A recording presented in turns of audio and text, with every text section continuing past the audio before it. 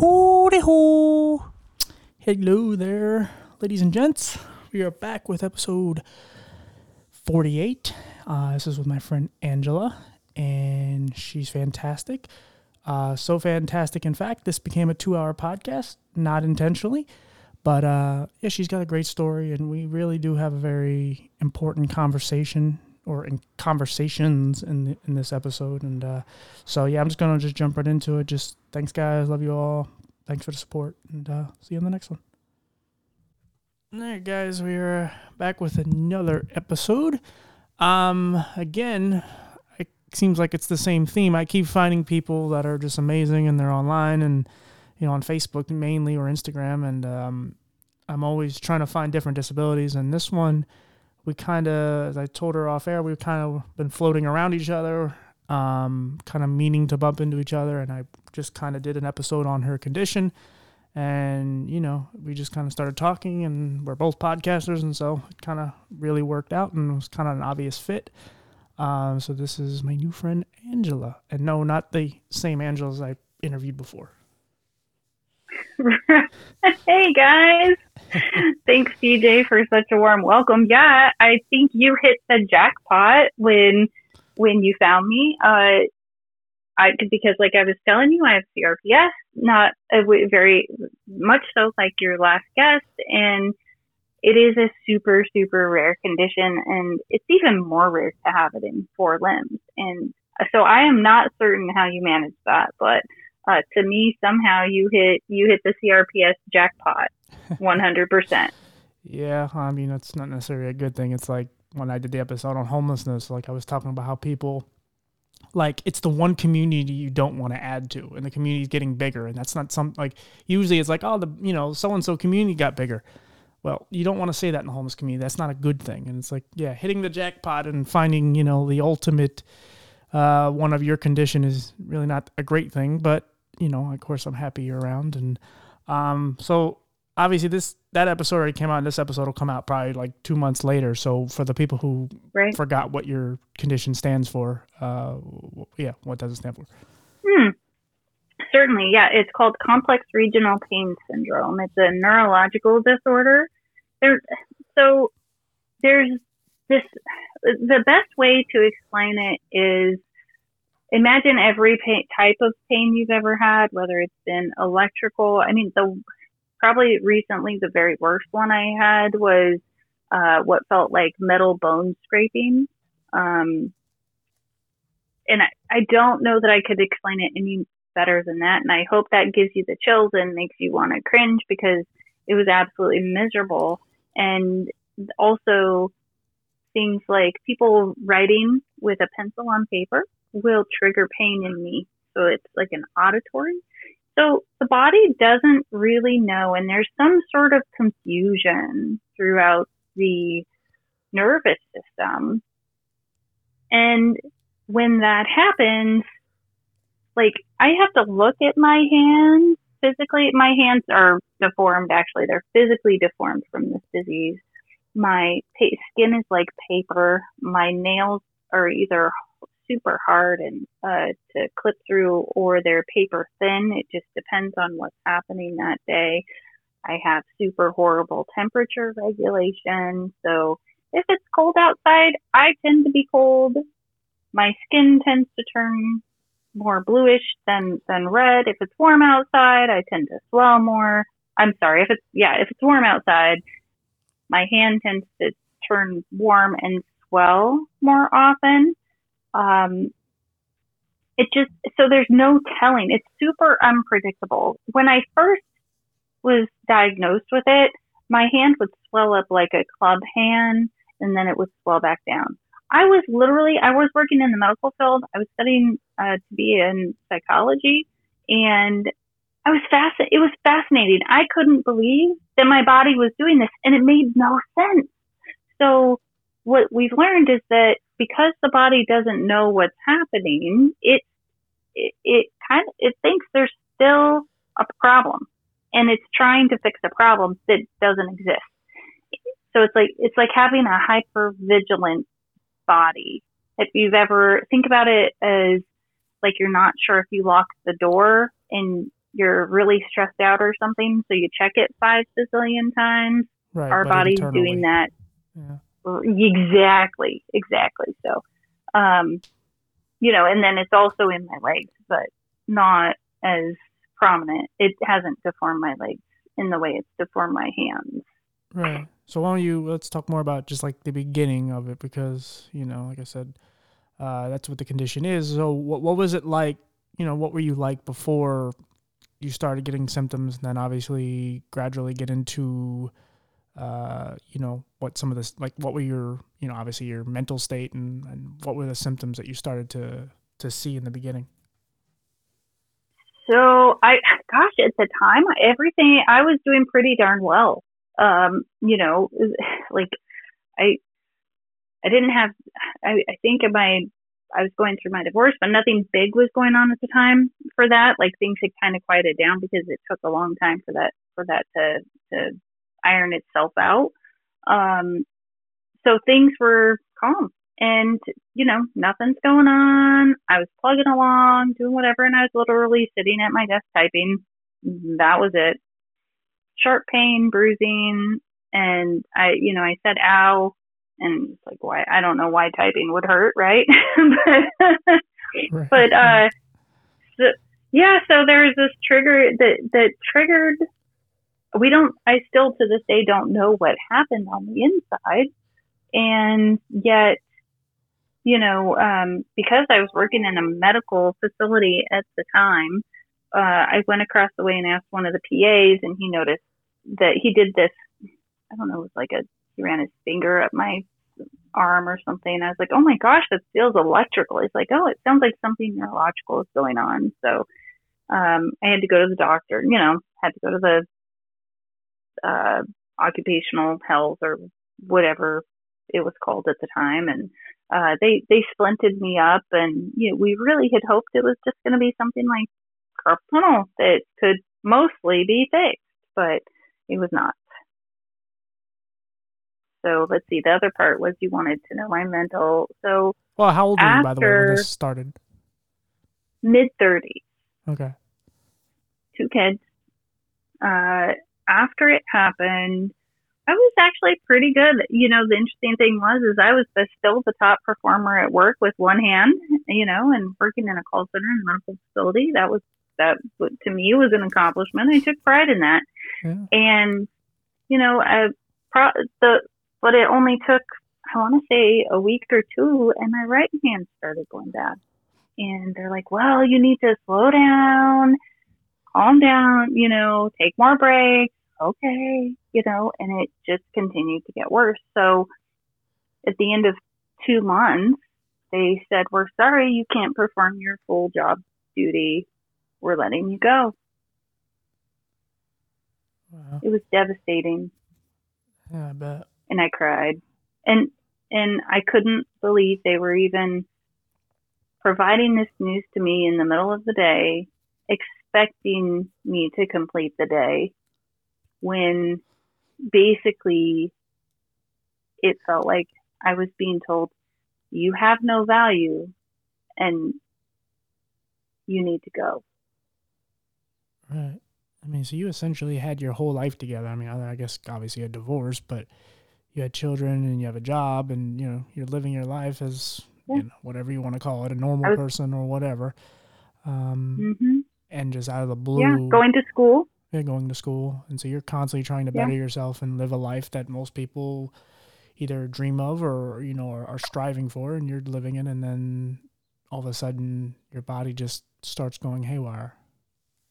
Mm-hmm. Yeah. It was devastating. When did you finally get diagnosed? I think actually it was fairly quick, and within that 2-month period, we, especially in my left arm. In my right arm, I don't remember how long it took, because the hope was it was just overuse, and that overuse would not turn into the CRPS. But now both of my hands are deformed, and makes it really, so I've got to have a caregiver to help, and things like that. How is your? My Go ahead. Go ahead. I was just going to say I used to walk a lot to help deal with the anxiety and the depression, and because with a neurological disorder that significantly impacts the capacity to do things, what happens, I mean, it's not surprising that depression sets in. For me, anxiety set in, insomnia set in. There was, and every once in a while, the thoughts of suicidal ideation still creep in and I think it's because it's really hard in this world without having physical capacity to do so and feeling like I'm not valuable and like I can't give back. That makes it really hard to even want to be in this world. Right.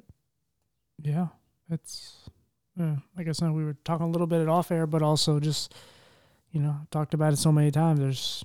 There's even when we have good days, I think I mean, I don't know how it varies for you, but there's days where I'm having really bad eye days and I sit and dream and I'm like, man, if I could just have a good eye day, I promise I'll function well. I'll be more productive and I'll do this and I'll do that. And then I have a good eye day and my mental health is just like, nope, I'm going to cripple you today in a different way. You're this and you're that. And it's like, I can't fucking win. Like, and I try, and again, obviously we talked about like what we do, it's very humbling and it's great. And it's what I get a lot of pride and joy from doing this and that helps. But, again, there's times where it's hard to come out of the darkness and sometimes you just stay there and the only way out is just to kind of sleep it off or find something that can distract you. Right. And I think too, finding a way to be dynamic and not hard on myself for the days I can't do or I'm not capable of doing, and recognizing, because so from living in the capable world, if you will, because it feels like I still, there's a before and after, right? It doesn't feel like those worlds have merged at all. Right, yeah.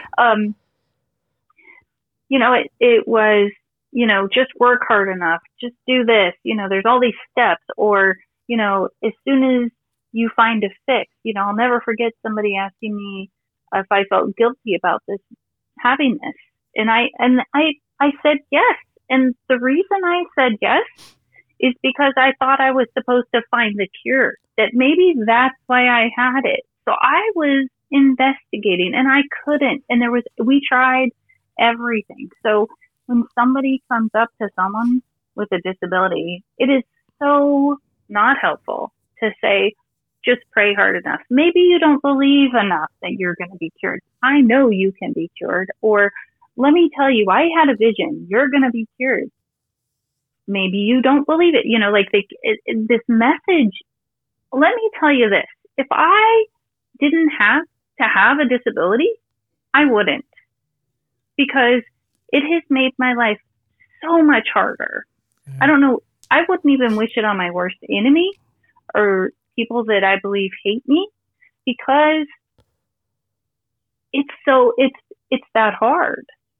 Yeah. It's literally, yeah, I don't think I have words that I can put to that, but it actually is, and I believe in some ways it has been extremely helpful when I go to those places of, if only I could find this, then I'll be happy. Because I think with a disability, it's become extremely important for me to find joy in what I do have right now. Yeah. So if I could get out of bed today and I can sit and enjoy a conversation, I'm going to be grateful that I could get out of bed today and sit and enjoy a conversation. Because when I start looking to what I don't have or what I can't do and expecting my body to be different than it is, that's when I start getting into even worse trouble than I'm already in. Does that make sense? Yeah. I mean, I've been I've been starting to say that I have 3 jobs now. I have the job that pays the bills, I have my podcast, which is kind of the future, and then the third job is just living, because I put so much into trying to bettering myself, especially mentally, and I'm fighting every day, and I'm always exhausted after I get home, and it's not just because, I mean, I do a physical job, but I'm worn out even when I may sleep, 6, 7, 8 hours and get up, eat and bullshit for 2, 3 hours, and I'm tired again because I'm mentally in my head so much, and I'm constantly trying to, obviously the podcast stresses me out because I'm trying to do so much good and try to make changes, and, I'm just trying to put some good energy into this world. And so just living itself is so time consuming because I'm constantly thinking, and so it's not all bad thinking. There's a lot of good thinking, but the good thinking, there's not as many answers for. So a lot of times living just feels like a job. So it sounds like to me what you're saying is, even though you get a decent amount of sleep and you're working and you're able to work and then you come home, you don't have the same amount of energy that you had before, or that I should have. Yeah, it's okay, right. Yeah, that's hard. Yeah, because mental health beats you down, like it just does. It takes so much out of you because you're constantly battling and thinking, and you're stressing out, and it wears your body down. Yeah, and I never say this to be like, I don't know, dark or anything like that, but I say, like, look, I don't know, like, I joked one time saying, like, I don't know if I'll even make it to 50. And they're like, why? I'm like, because I think the stress may just kill me.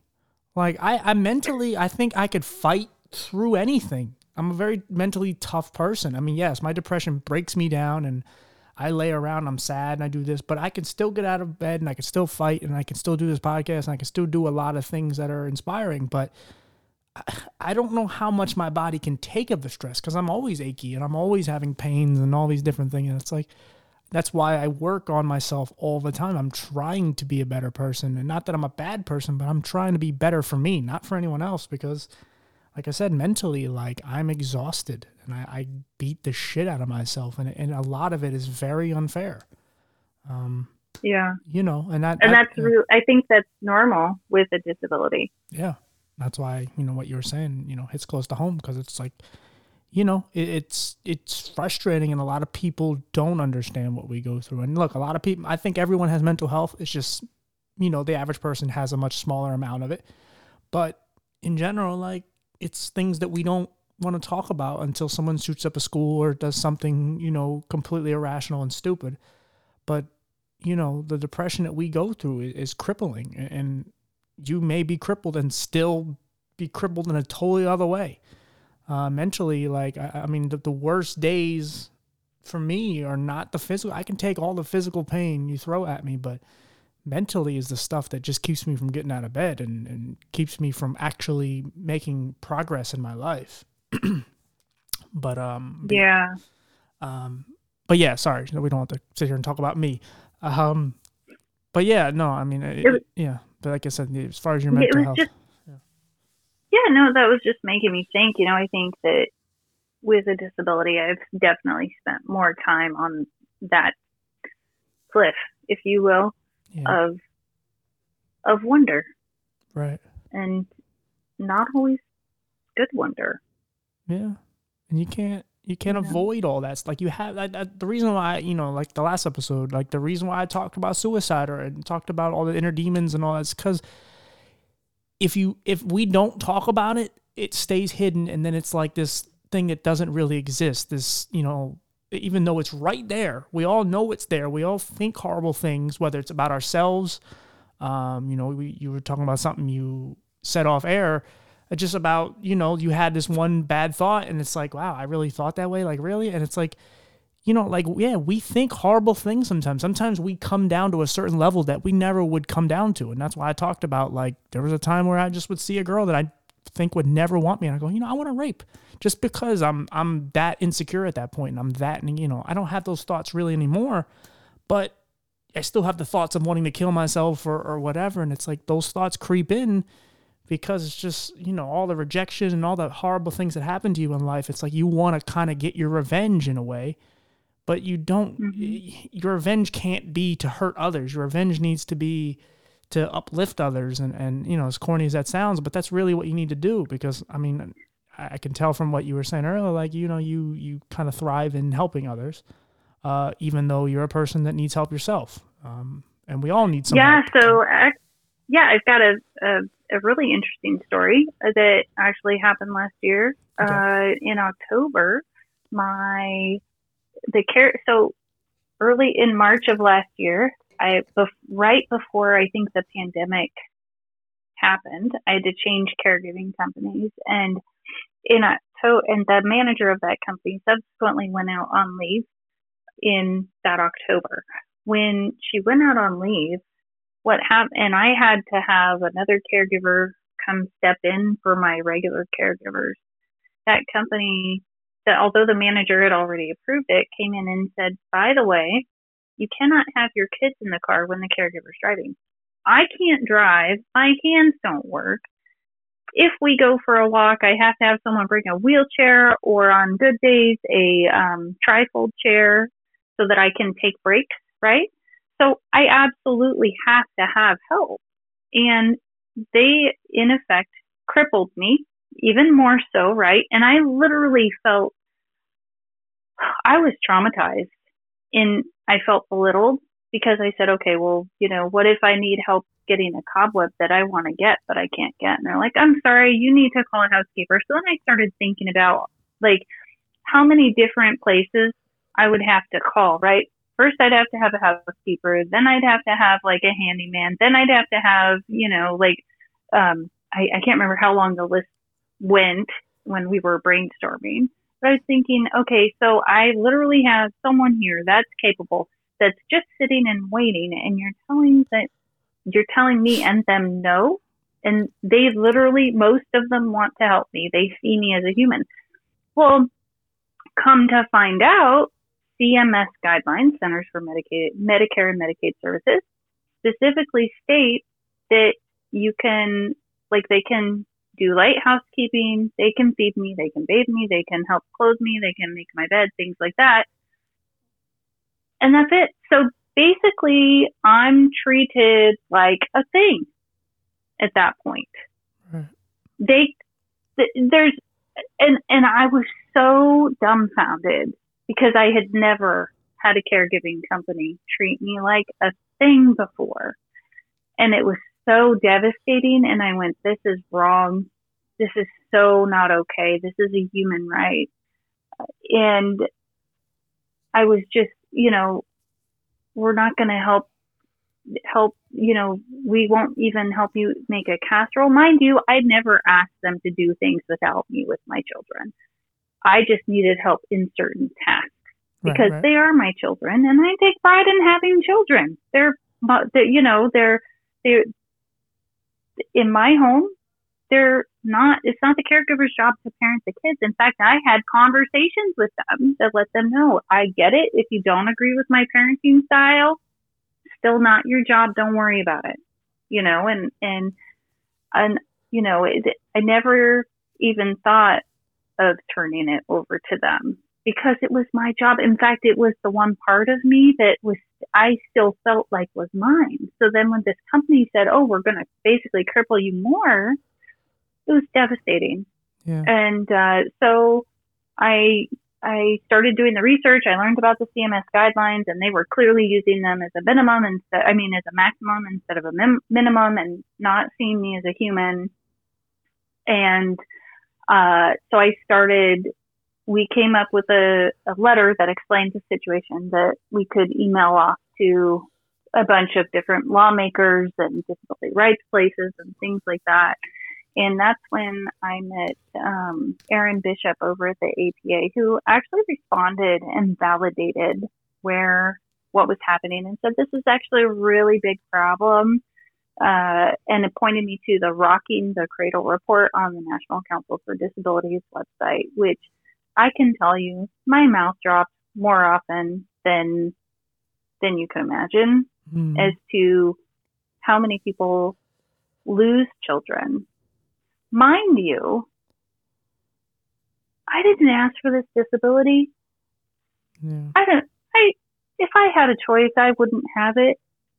And now had this happened non-COVID times and even just a couple years before now, I probably, because of how my ex is, I probably would have lost my kids.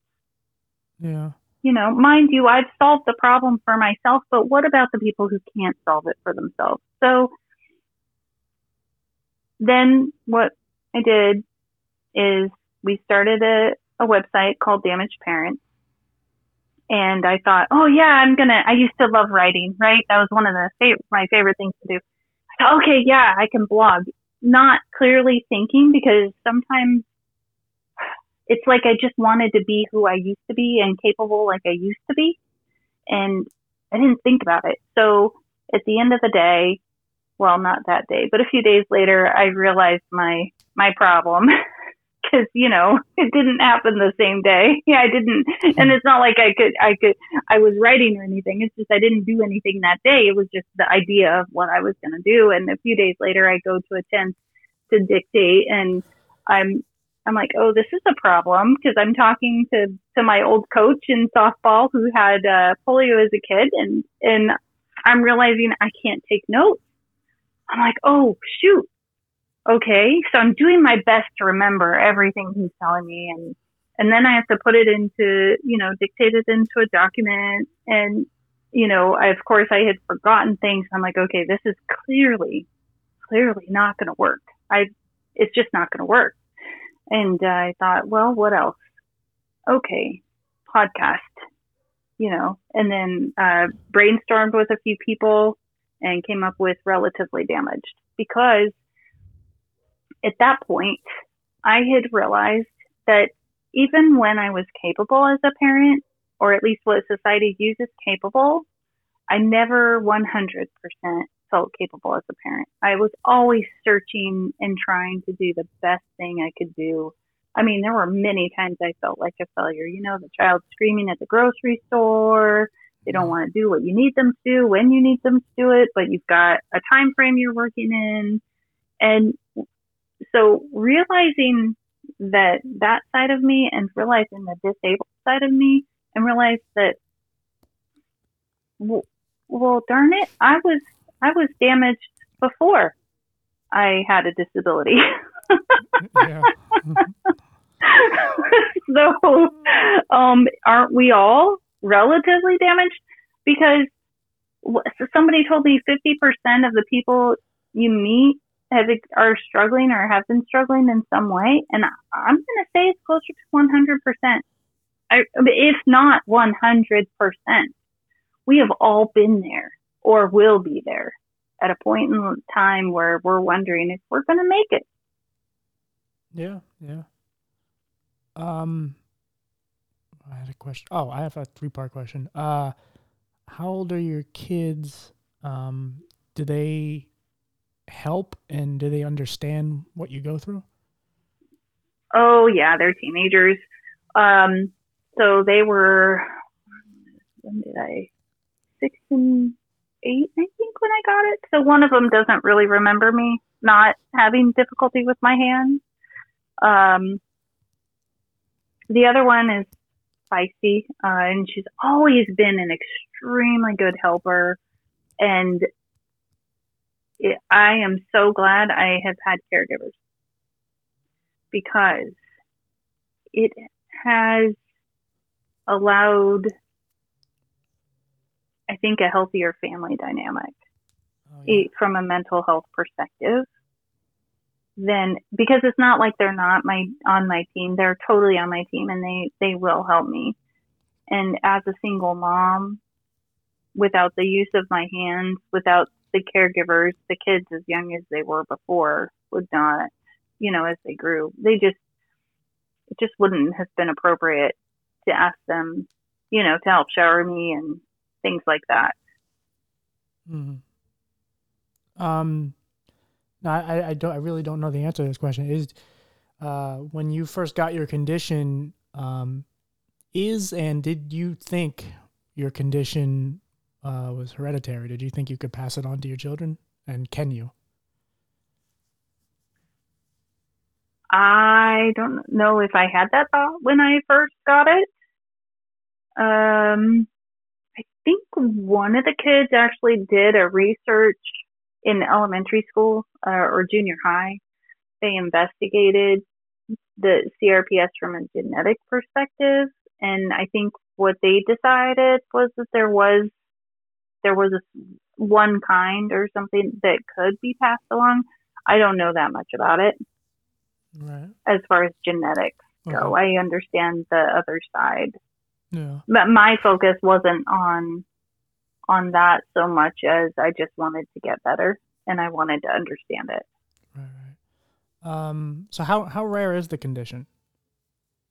Like less than 1%, I want to say, of people, Yeah. and even less have it mirror to the other side of the body or go diagonal. So that you have actually met two people with pretty much full body CRPS is extremely rare. Right. Have you been able to meet others like you? Nope. I mean, yes, but not like me with full body, right? I've met people at clinics that I participated in, Right. right? Yeah. To functional capacity clinics to try and help figure out how to be, right? So with a neurological pain condition, it is really important to pace. So I have to be really careful about how much I do or don't do. Not really so much don't do, but well, no, that's not true because if I don't do, then the pain, because it's really important with pain for me to do my physical therapy each day, even when it's on my worst days, because if I don't move, it actually gets worse the next time I move. It's really important to keep trying to move, Right. right? Yeah. Which goes against what our brain is telling us because, you break your leg and you think, oh, I can't, don't move my leg, it needs to heal, or you kind of hold it stiff. With CRPS, for me, I would go into, I hold, I tend to hold especially my arms closer to my body in protective mode. And it's really hard. And I've had to work a lot to not do that. And it actually becomes like a conscious effort to not do that. Right. What's the functionality like in your leg? You said you have a little bit of a problem, but what? Uh, yeah. In my legs. Yeah, your So legs and I feet. can't walk very far. Sensations bother me. I can feel the vibration, like in a car, I can feel the vibration, and it's painful. I don't like it. Uh, yeah. So like when I'm getting help being showered, we don't scrub down, down below my legs, or we don't go above my like you use your armpits as a line because the touch is is so painful that I just don't even want to try. Wow. Yeah. Um. So what do you use a wheelchair? Sometimes, yeah. I mean, if we're going to be out for a while, I've got a wheelchair that, if somebody wants to go, like one of my oldest daughters loves to shop and she loves to putt around. Well, I'm going to take the wheelchair usually over the trifold chair for that, just because if it's a long period of time, then walking, sitting, and taking a break is when she's, moving around the store or mall or whatever isn't as helpful as having the wheelchair with me. So it just depends on how I'm doing. But Right. I've also learned like sitting and hanging my feet down is very hard. So I have to be able to put my feet up on something in order to feel comfortable. And gosh, the best way I could explain it with my feet normally, so if you're sitting normal with your legs and you're in a chair, and your legs are hanging down, it almost feels, and I know it's not what's happening, and yet it's still what it feels like, right? That it feels like fluid is rushing in, and there's this pressure that I can't get rid of, and almost like an electrical sensation. I'm trying to think of the words because I don't describe it very much. Oh, it makes sense to me. So you have It to could basically be in a recliner. Needles. Yeah, a recliner, or at least in a chair where I can get my feet, like at least, I want to say at least 6 or 8 inches off the floor. Yeah. They just can't be hanging straight down. Right. It doesn't make logical sense to me. I couldn't explain it medically. I couldn't, I just know that that's what I have to do. And so I try to set myself up in situations where I do that. Now, if there's not something, then what someone would probably see me doing in public is like kicking my legs up like I'm doing an exercise or something, and I'll just hold my feet up for a little bit so I can get that pressure to go away, and then put my feet back down. And then they usually aren't like straight down. It's usually kind of out at an angle. Right. Like you're extending your legs. Right. Like you're relaxing or something. Yeah. It's amazing how we have to we somehow find ways to make light of what we go through. And it's like, most people, I think when I do it, people just think like, oh my God, it's so dark, I feel terrible. I'm like, no, like that's just kind of how I get through life, man. Like I can't dwell on it all day long. I mean, I know it's there, but it's like, yeah, what do you want me to do? Like it becomes second nature. I mean, that's the thing. There's so many benefits to, okay, a lot of people might get really mad at me for saying this, right? There are so many benefits to having a disability when it comes to creativity. And I think the world and society doesn't realize that because, for instance, my old coach, he invented things. I don't know that he shared them with the world, but he invented special ramps to get into the car. And, he was able to drive. One of his hands was deformed and his leg, but he was able to find a way. So I think there's like this hidden gem of ability in a community called disabled, which to me means non-abled or non-operable, because, like we had talked about earlier, when you turn off an alarm to a home, you're disabling the alarm. When your computer is disabled, it literally doesn't work.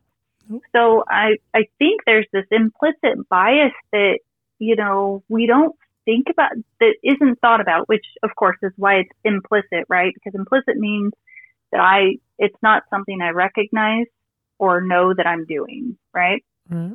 And so there's all this crossover whether I want to acknowledge it or not, because I'm, in some ways, it's like in the community, the disabled community, we need to be proud that we have this disability. And rightfully so, it has taught us so much. We've learned, we've grown, we've, things we didn't realize that we needed to learn, we learned, and we grew some more, right? Yeah.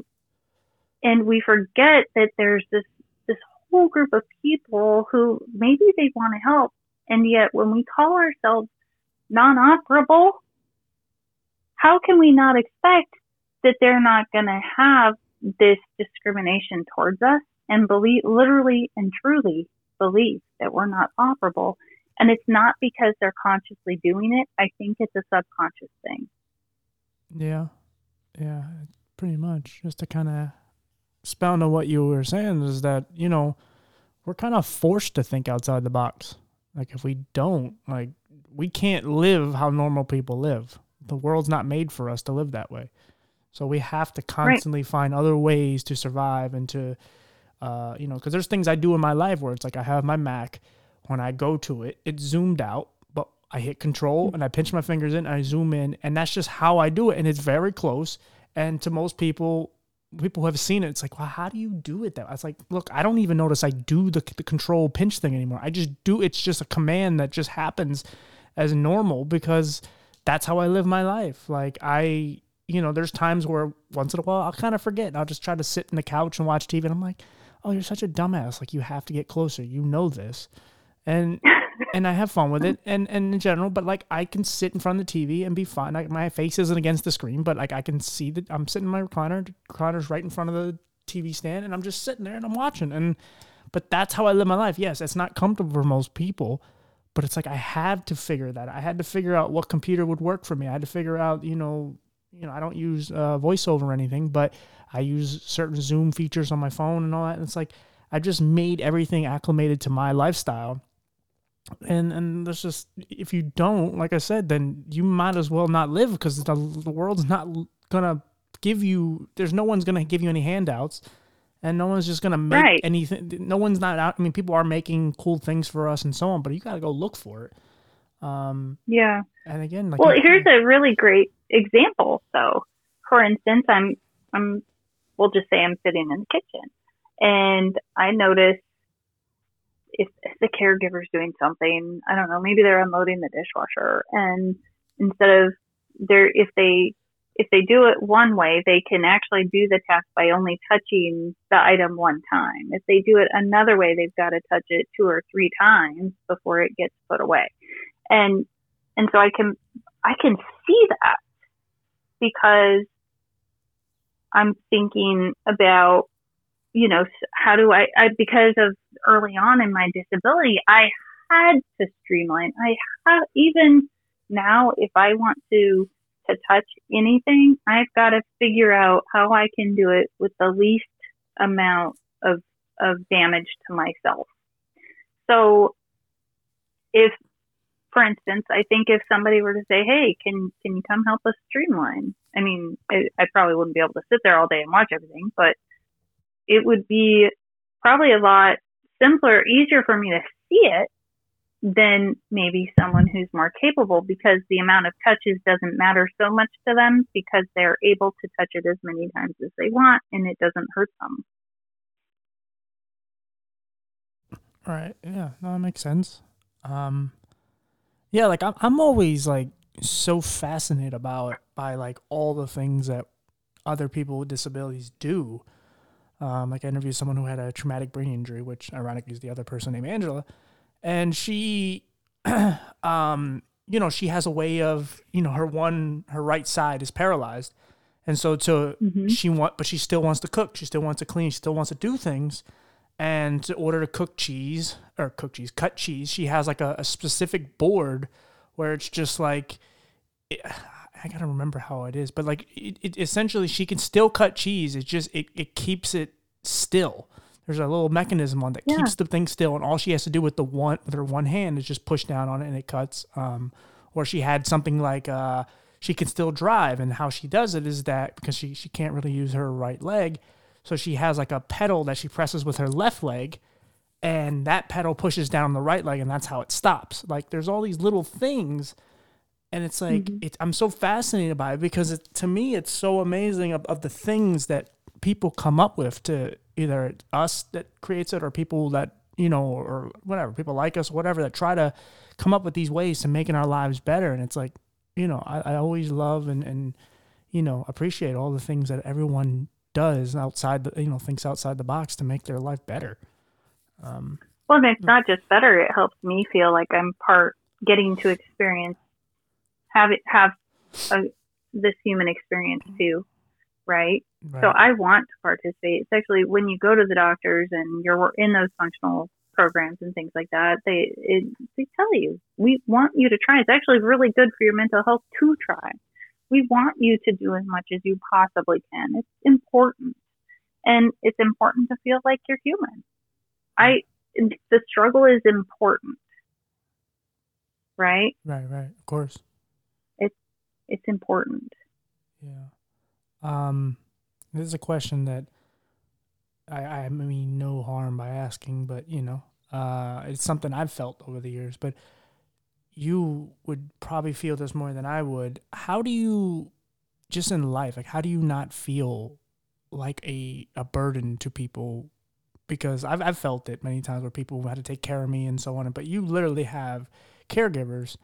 And again, like what you were saying, you have these ways of making yourself basically feel normal and live your life and feel better about it. But I'm sure there's a period of time that went through your mind like, man, I'm just here for people to take care of me and I can't do anything. So how do you beat that mindset?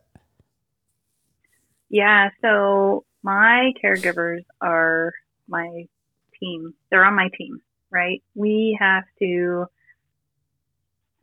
build a certain level of trust because they help with so much. I mean, they literally are my hands for me, and I wouldn't be able to do the podcast without them because of all the computer stuff. That although I'm sitting right here, they're pushing the buttons, right? And so it took a long time when I first had to have caregivers. Luckily, my very first caregiver was she was amazing, and I showed she had this special way of folding the blanket that went at the foot of the bed in a way that if I needed it, I could pull it up. It was like in a kind of like an accordion, if you will.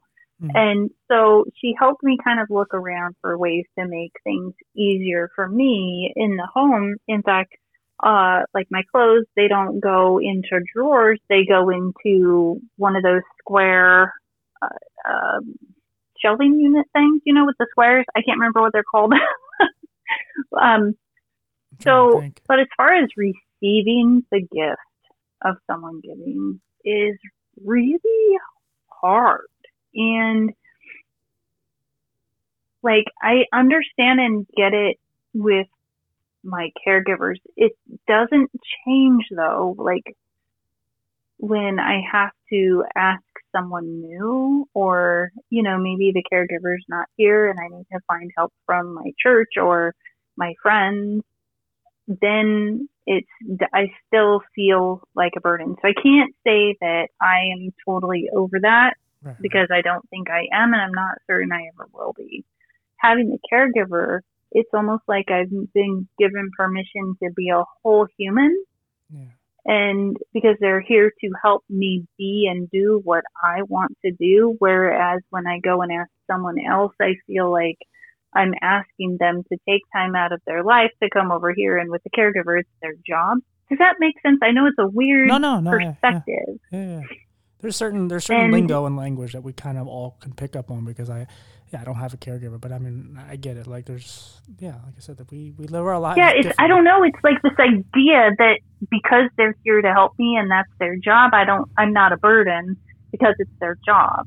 Whereas with other people, I might still feel like a burden, even though I know, because I was always the person. I would go help my friend with MS in a wheelchair. And I loved baking cookies for her and with her, right? I would have my other friends that needed help. I loved it. I loved giving that gift. It felt so good inside of me. And so I tend to forget, and I think it's really easy to forget that receiving is also a gift.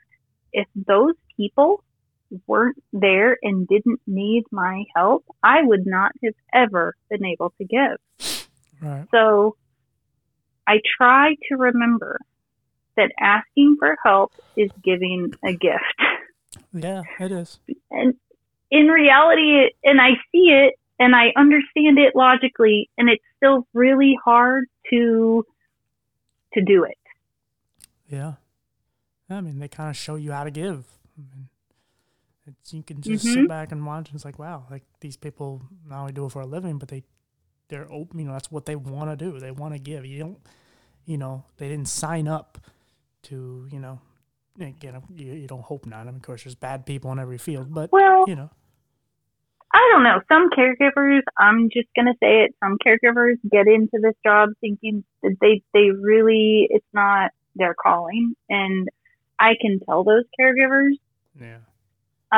If you are someone listening to this podcast and you need a caregiver, please remember you get to decide who comes into your home. And when people bring unhealthy behaviors and belittle you or treat you in a way that is not appropriate, you can say no.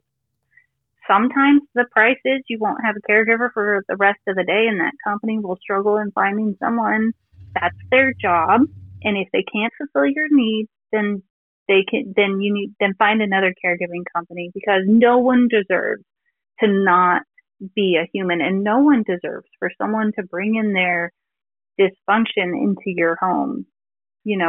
Or gossip, maybe I've had caregivers go outside on their phone and they've gossiped to their friends or family about what's happening in my home. That is not appropriate. I've had people come in and they've told me about, how there's abuse in their home. Well, you need to get some help. And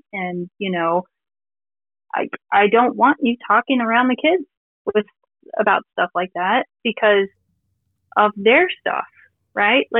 So remember, you are human and you deserve someone who wants to love and care for you just as much as someone else does. Yeah. Take pride in that. Right. You deserve it.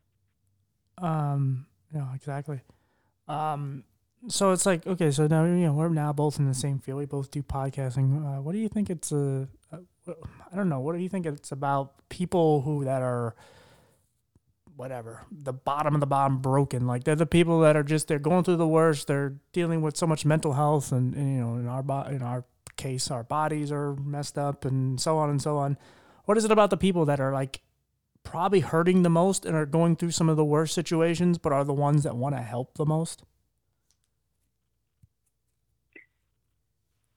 Okay, so I think I understand your question. So how is it that the people struggling, who seem to be struggling the most, want to help the world the most? Is that what you're trying to ask? Yeah.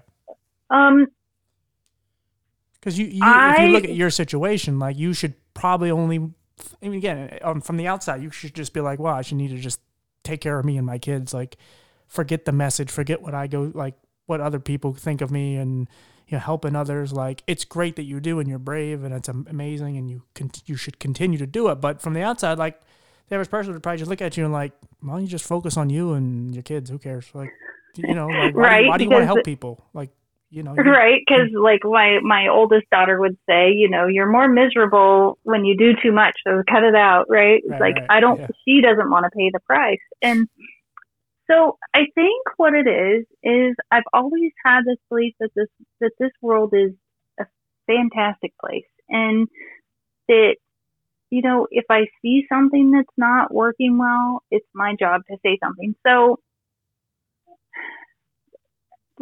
okay, there is an experiment by Stanley Milgram, and it's the shock experiment. I believe the show is called The Experimenter. It's actually a movie. And in this movie, he was trying to figure out why the Nazis did what they did. Why did people follow through on these horrendous instructions to hurt other people? And what he found out in this experiment is it was because he really thought in America he would get different answers than what happened in Germany. And what happened, he set up the experiment. These people were supposed to be, they thought they were shocking someone who was in another room, which they had met and been told the guy had a heart condition and everything. And there was somebody who was running the experiment sitting in the back of the room in a white coat, right? So that just says, okay, I have some power. I'm going to sit here and watch you do this experiment. These people, 90% of the time, continued to shock up to 400 and something volts for the simple reasons that they were told, you need to do he got the answer wrong, you need to shock him. Like, very simple instruction. It was a very small percentage of people that said, no, that's not right. And I think that because that percentage is so small, that I have to say something, because most people either don't find enough value in themselves or can't, right? It's scary. It is scary saying something. It's scary saying this isn't working. And then the concern for what the consequences might be of that, right? Yeah. It's so small, though. It's so small. So those of us with a voice that are willing to use our voice, I feel obligated and I feel like I have to. Really. I get to. I am lucky enough to get to use my voice to help other people when they can't help themselves. And hopefully they'll get strong enough to use their voice. Yeah. Until then, I'm going to keep using mine to the best of my ability. And hopefully what they'll find out is it's okay. And yeah, it'll be scary the first time you use your voice, and it will get easier. Yeah. No, I honestly, I kind of stress out about it because I feel like I have a lot of weight on my shoulder. I feel like I'm speaking for, even if they don't know I'm speaking for them or they don't want me to, like, I feel like I'm speaking for so many people. And, you know, I want us to do better in life. Like, I mean, we don't even get just people in movies and shows that aren't disabled, but they play disabled people. Like, we don't get any fair share in anything. And it's like, I just want, we know life will never be totally fair because it's not fair for anyone, but you know, I just want us to do better, and I want us to just fight, because I always have said that I feel like when one of us gives up, and that's whatever, committing suicide or just stop doing whatever positive thing they're doing because they didn't get anything out of it, they didn't see results. I feel like when we lose one of us, it's like gaining 10, because there's so few of us actually, you know, trying to break the barriers and actually show how amazing we are. That when we actually lose one of us, it's like, shit, like that's really significant. It is. Yeah. And, you know, just something I was thinking about while you were saying that is that, you know, as far as speaking for people, you know, I think that what's really important is for me especially, is to let everyone know, I don't know that I have the right answers. I don't know. I have ideas. Yeah. And if I can at least come to the table with ideas and we can realize that we're all on the same team, then maybe we can accomplish something. Yeah. Just maybe. Right? And I'm okay with that. I just want to try. Yeah. Well, and stuff like this, like collaborating and getting to know each other and becoming friends, and you know, and knowing that there's other people out there that are fighting with you, because like I said, I can't do this without you, and you can't do it without me, and I can't do it without all the other people out there, and neither can you, and they can't do it without us, and all that. And it's like, we have to, because like I said, there's too many of us that are doing nothing. And when I mean, not even just nothing, as in like not, you know, living their life. They may be living their lives, but they're not speaking, and they're not, you know, letting them know that they're out there. Right, and they may also be doing all they're capable of doing right now. So if that's all they're capable of right now, that's okay. And if you see something and you don't have a voice, let us know. We're trying to use our voices. Let us help you get that message out. Yeah. Because that's something we can do, because we're willing and we're capable to use our voice. Yeah. Yeah, because there's people I've had on, and it's like they're doing their own thing in their lives, and they're maybe doing little intricate things in their life with disabilities, but they're not really speaking out too much. But the fact that they're like, well, I'll share my story to you, and then if you want to get it out there and maybe that helps and so on, like, yeah, because it's like the reality is, like, I may interview, you know, I'm interviewing you. There's people that may not give a shit what I say on this podcast. They might not even relate to your disability, but it's like the fact that you're just a woman. And you're a woman who's also a parent and who's also struggling. Like, it may not have it may just be some small little thing they took from the podcast, but if it helped that one woman or whoever, it's like, fine. Like, it doesn't always have to be the exact message that we're putting out. It's like, if you help people, that's good enough. And I'm not greedy with it. Like, I don't care if people, you know, like, are more about, like, if they take something from another guest and it's like, you know, like, yeah, you're cool, you're a good host, but that person really hit me. That's fine, because like I said, I'm one person, I'm one disability, not even one disability, I'm one specific eye condition out of all the many eye conditions. You know, I'm also a male. Like, there's a lot of things that people relate to other people or other races or whatever. So it's like, that's fine. But if we don't stick together, we're never going to make any change. We can cry about it and bitch and all we want about it, but we need to, and I keep saying, I want to bridge the gap to all the disabilities, because I cannot do this without the deaf community. I cannot do this without, amputees or paraplegics or, dwarfism or whatever. We need all of them to work together, because like I said, we're all amazing. We all do awesome things. And, that's why, I always say fuck limitations, because people are always constantly telling us what our limitations are, but they know nothing about our lives, and they don't know what we can and cannot do. And they don't let us figure it out for ourselves. So then a lot of times we either figure it out, or the other half, which is what we normally do, is a lot of us just fall, trapped to that and say, oh, I guess I can't do that.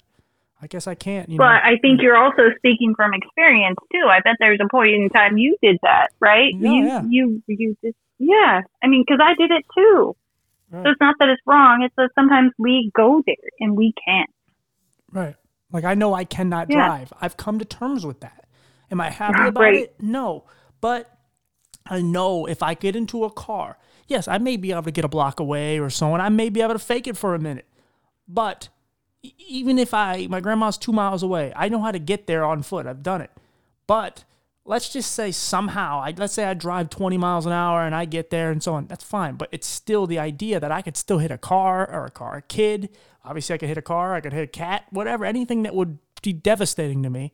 I would not want to do that. I'm putting a lot of people at risk beyond myself. And it's just something I cannot do. And I'm okay with it, because I know there's so many other things I can do. And I just don't allow people to tell me no anymore, because, like I said, and again, if there's something I feel like I cannot do, you don't fight every battle. There's some battles that aren't worth fighting, but in general, like even where I work, like there's a lot of people with vision problems, and it's like I constantly push back, not because I'm an asshole and I don't like authority. Some authority is stupid because there's always these dumb rules for certain things, but in general, I only speak up for the right things, because I don't care about, you never hear me fight about extra pay or these things, even if they're legitimate arguments. I always fight about mainly the group of people with disabilities and the people that what we deserve, and the things that when you tell me that, you're telling me that I can't do this because you don't feel that if you had my eyesight, you could do it, but you don't know my eyesight. And two, because you're that insecure and you don't know how to do it, or you feel that you couldn't do it, because there's people I've seen do things blindfolded, and they're like, well, a blind person couldn't do this because I have a blindfold on and I can't do it. And it's like, yeah, but you have the realization of being able to take that blindfold off and the light comes in. There's a lot of people that don't have that realization, and you're telling them they can't do something because you're weak-minded. And it's like... Yeah. You know what you're reminding me of, though? Oh, and I think this is really important, is it's really important. A lot of us want to surround ourselves with cheerleaders, right? And yeah, that's important when it comes to encouraging you. But it's also important is to have critics that challenge you. So when you're challenging people, it's not that you're not being a thoughtful critic. And I think that's the difference. Yes, there are critics who are just mean, right? Mm-hmm. But when it comes to being a thoughtful critic, it's wondering, have you thought that through? Because I hear you talking about a job, and I hear you rethinking how something might be able to be done, and you're saying you give pushback. And that pushback, is important for all of us. Yeah. Because it helps all of us check what our thought process and if it makes sense. Yeah. And that's actually really important when it comes to rethinking and being creative in this world. It really is. So kudos to you. Thank you for being a thoughtful critic. I'm grateful to have you in my life. I know that. Thank you. Yeah, I mean, and that's the thing. Like, I've said this. I've had other jobs, and I was the only disabled person in the building, and I was fine with that. I really was. It is what it is. And now working with other people with disabilities, I found it so much harder. Now, again, it also helped me to bring my voice out because I was not a leader. I wouldn't say I was a follower, but maybe in high school I was, but that's just high school because you're just trying to find friends. But I found my voice through it because I saw that we were all treated as the same person, not the same worker, now we had totally different lives. It's just we so happen to have the same problem, which is our eye condition. Even our depth perception is all different, and some of us are blind, some of us have visions, whatever. But when they were all putting us in the same category as the same person, paying us the same and all that, it didn't matter who was the better worker or any of that. We were treated the same. We were segregated from the sighted people and treated different. And it's like, okay, this is absolutely wrong. I'd rather be the one bum at the bottom of the company who so happily has a vision problem with all the other bums, and we all can complain about our bosses and so on.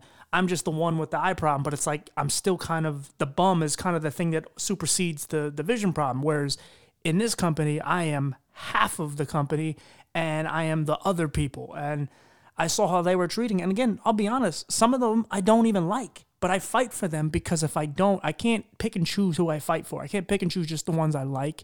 And I don't just do it for the people that have vision problems. I don't just do it for whoever. I do it for everyone who has disabilities because it's wrong. Like it's just something that's wrong. And you know, look, I put my job at risk, and I don't want to lose I want to get rid of this job, and I want the podcast to take off, and it's slowly becoming something. But until it doesn't, you know, as someone said, it's your investor. They invest into your podcast. So you look at it that way. And it's like, yeah, I don't love my job, but you know what? Like, it pays the bills, and they did give me a job, and I'm thankful for that. But there's a lot of shit that I don't like about it because, again, we are the other people, and it breaks my heart. It breaks my heart to how we're treated in general. It breaks my heart that 76% of us are unemployed. Like, it's all terrible. But we are also part of the problem because there's a lot of people that work there that have fallen to their trap of, oh, you know, you can't go anywhere else. No one else will want you. And, you know, you need us type of thing. And it's like, I don't know. Okay, that right there reminds me of like what you find on domestic violence websites and red flags is what to look for. Yeah, kind of. So yeah. It's a very rocky relationship. No, they don't beat us. I will say that they don't beat us. Right. No, but you know, domestic violence includes that emotional thing. Right. And you know, that's another thing I think with disability that becomes a huge problem because, okay, so even me, I wonder my value, right? Mm-hmm. So then if I go somewhere and someone's saying, yeah, you don't have any value, but I'm already questioning my value, what am I going to believe? Yeah. So it becomes a super slippery slope in that because if I'm already feeling deep down, then how am I going to go get something new if I wonder if I have value and I've already been told many times I don't have value when in fact it's not true. It's what's happening in my head though, right? Yeah. So, and I think I don't think it matters blind, deaf, cerebral palsy, nope. pain, you know, it doesn't matter the disability. Anytime in any relationship when behavior like that happens, it becomes super hard to walk away because you don't think you're important. And the fact of the matter is you're human and you're deserving of the full human experience and you do have value. Right. And there probably is a job out there. It's just for us with disabilities, they're few and far between because of our limitations. And so how can we show employers that we actually have something of value to offer? And how can we teach them how to find those things in their company so that we can benefit them? Because there's a huge benefit to the way we see the world. And it's very different from a capable person, I think. Yeah. We're way more, we really are the people that are more about equality and you know, togetherness and all that. It's just no one asked us. We're always the ones picked last, if you will. Like, you know, we're playing basketball. Oh, we'll pick that kid last. Like, we're the ones, no one wants to know what our opinions are. And like, honestly, like I said, I think as much as the frustrations that I have with what we call the sighted people or the able bodies, they are frustrating. They are. They created all the rules. They made everything work for them and so on. But it's us that really bugs me the most because they fall for it so much and they and and some of them are actually like, oh, I'll tell on some of you, get you in trouble for certain things you do, so that maybe I'll get my pat on the head and they'll like me more, and that kind of shit. And again, that happens in every company. That's not just disabled thing. But when it's so different, and you have these two groups, and it's like, we are different, but it's okay. Different is fine. But it's like we don't support each other, because I've gotten a decent position out of the job I'm in. And some people looked at it like, oh, well, he's not been here as long as why does he get the job? It's like, look, I fought for it. I went to the boss and said, look, you're not going to lay me off again. I want another position. If not, I'm leaving. I'll find a way. It'll be hard, and he respected that and gave me a better job. And I tell them all the time, I'm like, look, because they're always complaining, they're always unhappy. And I'm like, look, if you guys want to not work tomorrow and you want to go sit out there and you want to fight, I'm with you. But I am not putting my job in my apartment on the line, because it's just going to be me out there fighting for all of you, and you guys aren't going to say a thing, because I've done it way too many times, and I've been the one in the room screaming my head off and saying this is not right. And then you all are just cheering under your breaths, and when they leave the room, you're like, oh, that was great. And yet I'm the crazy person. I'm the lunatic. I'm the one that looks like I'm I'm off the hinges. But yet all it is passion, and I love and care and just want to help you all, but I need your help, and you leave me hanging. It doesn't help our cause. It just makes it look like they control you, and I'm the wacky, like I said, hothead. And so that's where I find the biggest problem. And back to what we do. We're podcasters. Well, our audience should be the disabled community. Well, getting disabled people to support us is impossible, because we are a hard community to reach, because we feel like we have ideas, but then we never bring them to the table. And maybe we say we have ideas, but we don't. But if someone else figures out our problems and actually support, is pushing for us to do better, they don't want to support it because it wasn't their idea. And it's like, look, man, I am not doing this for just me. This is literally for every person I've never met. This isn't just for people with disabilities. Again, I've covered race, I've covered homelessness, I've covered addiction. I've never done a drug in my life. It's because I know what it's like to go through a struggle, and I know what it's like to be shit all over and treated poorly by people who even supposedly care about me, and just life in general. It's like I know I'm ranting, but it's like I give a shit. That's why I do this. I don't have to. I could do a podcast just on sports or something else, or I could do a podcast on just visually impaired shit. I don't have to care about the deaf or your condition or anyone else. It's because I give a shit about the whole community, and I want us to do better, and I want us to be seen as the superhero type people we are. But I cannot do it by just yelling all the time and constantly telling you guys, like, we need to support each other. I say it 1,000,000 times, but if we don't, we are doomed. We have no shot as a whole. Maybe individuals, may, but as a whole. You have to reach out. I've got the website Damaged Parents. There is a contact form on there. If anyone has an idea, or they see something that they need help with, I mean, I don't know everyone everywhere. I don't have a tremendous amount of knowledge. But again, like TJ's saying, if we can get together, if we can cooperate, or if we can even just support each other, let's do it. Yeah. Let's make this happen.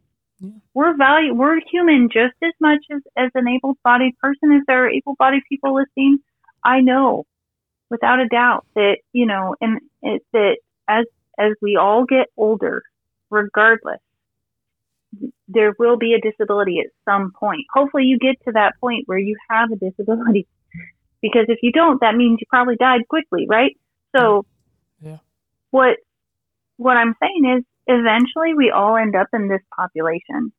And if how we're being treated now is not a way you want to be treated when you get older, maybe something needs to change, and we could really use your help too.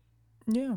Because we want you on our team. You see it in these different groups. You see it in these different groups where it's like, okay, you're fighting for Black Lives Matter, but then they don't want to support the transgender movement or whatever. Like, you see all these different groups, and then there's people that are ostracized from the group because they're not like them. But even though they are like them, it's just one thing is different. And it's like, that's the thing. Like, it's the same thing in our community. Like, if we don't support the deaf and the blind and the blah, blah, blah, and if we don't reach out to the gay community and, you know, animals' rights, and like, we need to actually help each other. Like, we do need able bodies. We just don't need them to, I mean, in some cases, but we don't need them to save our lives. We need to speak up and do our own thing. But we also need to, you know, like I said, join with all the other groups, the ones that are legitimate, and help each other. Because, again, you know, the things that the government is afraid of. They don't want white and black people together. You know why? Because we're actually a strong unit, and then they actually have to make change. You know, if disabled people, again, if 1.6 billion people in the world actually say no, or however many people that speak out, even if it's whatever, 100 million, whatever, a million disabled people say no, they have to listen. Will they make changes? I don't know, but we have a better chance of 1 million of us or 1,000 of us speaking up together than we do as individuals sporadically all over the internet, you know, putting our message out there. So like by you and me and the people you've interviewed and the people I've interviewed, like little by little, you start to build a little group. But again, 10 people isn't going to make change. It can start something, it can light something, but it's probably going to blow out. Again, hopefully not. But again, like I said, we need each other. We cannot, we can't just say, oh, everyone but that group or everyone but that. No, everyone. It's not going to happen unless we do. We have to have an open mind, because how the hell how do we not have an open mind when we expect everyone else to have an open mind with us? You know, it's like we want people to accept us. Isn't that the truth? Yeah, we want people to accept us, but you know, there's a guy at work who he doesn't have a vision problem, but he has a hearing problem, and he gets frustrated because he works with people with vision problems and they're not accepting his hearing loss. And it's like, dude, I feel terrible for you. I get it, because it's like the bullshit that is. Like they should treat you the same, but they feel like your problem is not as bad as theirs because you can see perfectly. But it's like, no, man, like his problem is just as bad as yours. You don't know what he goes through. So yeah, it's like I said, that's why these type of things, these kind of joining together and then getting to know each other and then just telling our stories and you know, like I said, it helps to know that you're not alone, because that's one of the biggest problems, and you're constantly trying to go through life so you're not alone. And when you're, you know, and that's true, I think, for any person on this planet, right? That it's harder to go through it when you feel alone, no matter what the struggle. Yeah, I would love a good woman in my life, but I don't have one. So but I have some good friends. I have I have a good grandma, and I have I have some good people, and a good mom, and good people in my life, and they help me get through it. You know, obviously you're helping me get through another day just by doing the podcast and meeting another person and getting to know your story. And well, and sometimes you've got to find your support tribe, right? Yeah. And know who that is. Yeah. Find those people and know who they are. You know, again, it's not like you have to have a critic, you know, like I was saying earlier. It's important to have thoughtful critics. And at the same time, we all need our support tribe. We all need our cheering section to keep moving forward. We need to feel safe before we can, you know, step out and say something. So find that group, find people who support you, and find safe people. It's important. Right. I guess it's hard for some of us to support some of each other, because it's like, well, I need support. Well, who's going to support me? Who's going to help me? And it's like, look, if you help me, I'll help you. Like, that's the thing. We just got to, you know, corny, cheesy, we got to all hold hands and kumbaya. We all got to stick together and actually, you know, bring our messages together, and we feed off each other. And like I said, like you said, you may not have all the ideas. I don't have all the ideas. I'm winging this half the time. I'm really going into this, like what this is evolving into. This wasn't what it started as, and now it's evolving into something else. And it's like, that's because that's how life is. And you put yourself out there. And if I didn't do this podcast, there's so many opportunities that have come from this podcast that I would have never been involved with if I didn't open my mouth and say what I've been saying. And so, and like I said, over the time, I've found other podcasters and other other, entrepreneurs in the disabled community, and I support them, not just by having them on, but also, giving them a listen or whatever, because I know it means something to them. Yeah. Especially early on. Yeah, So it really does. How long have you been doing your podcast? Well, since January. Oh, shit, you're that new. Okay, wow. Okay. Yep. Oh, wow. Yep. Wow. How many episodes so far? You do like let's one see, a week? we're 20. Let's see. Well, so yeah, hang on, I know the answer to this question. It's 20 something episodes. Because we started releasing 2 a week. Oh, 2 a week. Okay. So 15 out. 15 episodes out. Or you can listen to 15 episodes right now. Okay. The very first episode is my very first interview ever. Okay. And we posted it for posterity. Okay, fair enough. Yeah, I mean, I've definitely evolved as an interviewer over the time. I've heard my first one before, and it was like, it was okay, but it was like, I was just lucky it was a person I knew. So if it was a stranger, it probably would have been difficult. Yeah. But so before we go, like, what is your podcast about? So it really focuses on the belief that we are all relatively damaged, right? That every single one of us, I mean, just to think of the different people I've had on, I've had, a sister, daughter, and caregiver. I've had a gal who was a financial planner, and she suffered from debilitating depression to the point she couldn't get out of bed. I've had a narcoleptic on, where when emotions get too strong, she starts to fall asleep, like literally. So if she's in the grocery store and there's a mom upset with her kids or whatever, she might start feeling those strong emotions and could start to fall asleep, which it could be dangerous. So she has to readjust herself there. Yeah. I had a woman who married a narcissist. I had a gal come in after 25 years of abuse in her home. She was able to get out of her home. So she actually grew up in an abusive home, which was a bit terrifying. There was a gal who came on, really, really great story about, the human experience is her struggle. Being human is her struggle. That's how it is, which I think that's really a neat perspective. I've had people who grew up without fathers. I've had fathers that were narcissists. I had a gal on with a traumatic brain injury, like you were talking about on your podcast. And so at the end of the day, I also had,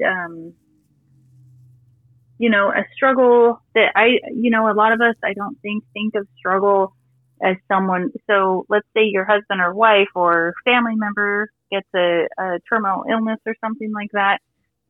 You go through a struggle too, but we don't talk about it. And so I actually had a gal come on, her husband had cancer, and her struggle was literally his cancer and how it impacted her. And I think that's important. So really the point of the podcast is to show that we are all human, and regardless of our capacity, are all deserving of the human experience. Right. Yeah, absolutely. I do thank you for doing this. This was fun. Before I end it, I'll let you know, I'll talk to you off air, but after, yeah, like I said, this was fun. I will put when you send me the link, when I put the episode out, I'll put your podcast in the description, and yeah, like I said, you gotta stick together. Well, thank you for having me on. I appreciate it. Yeah.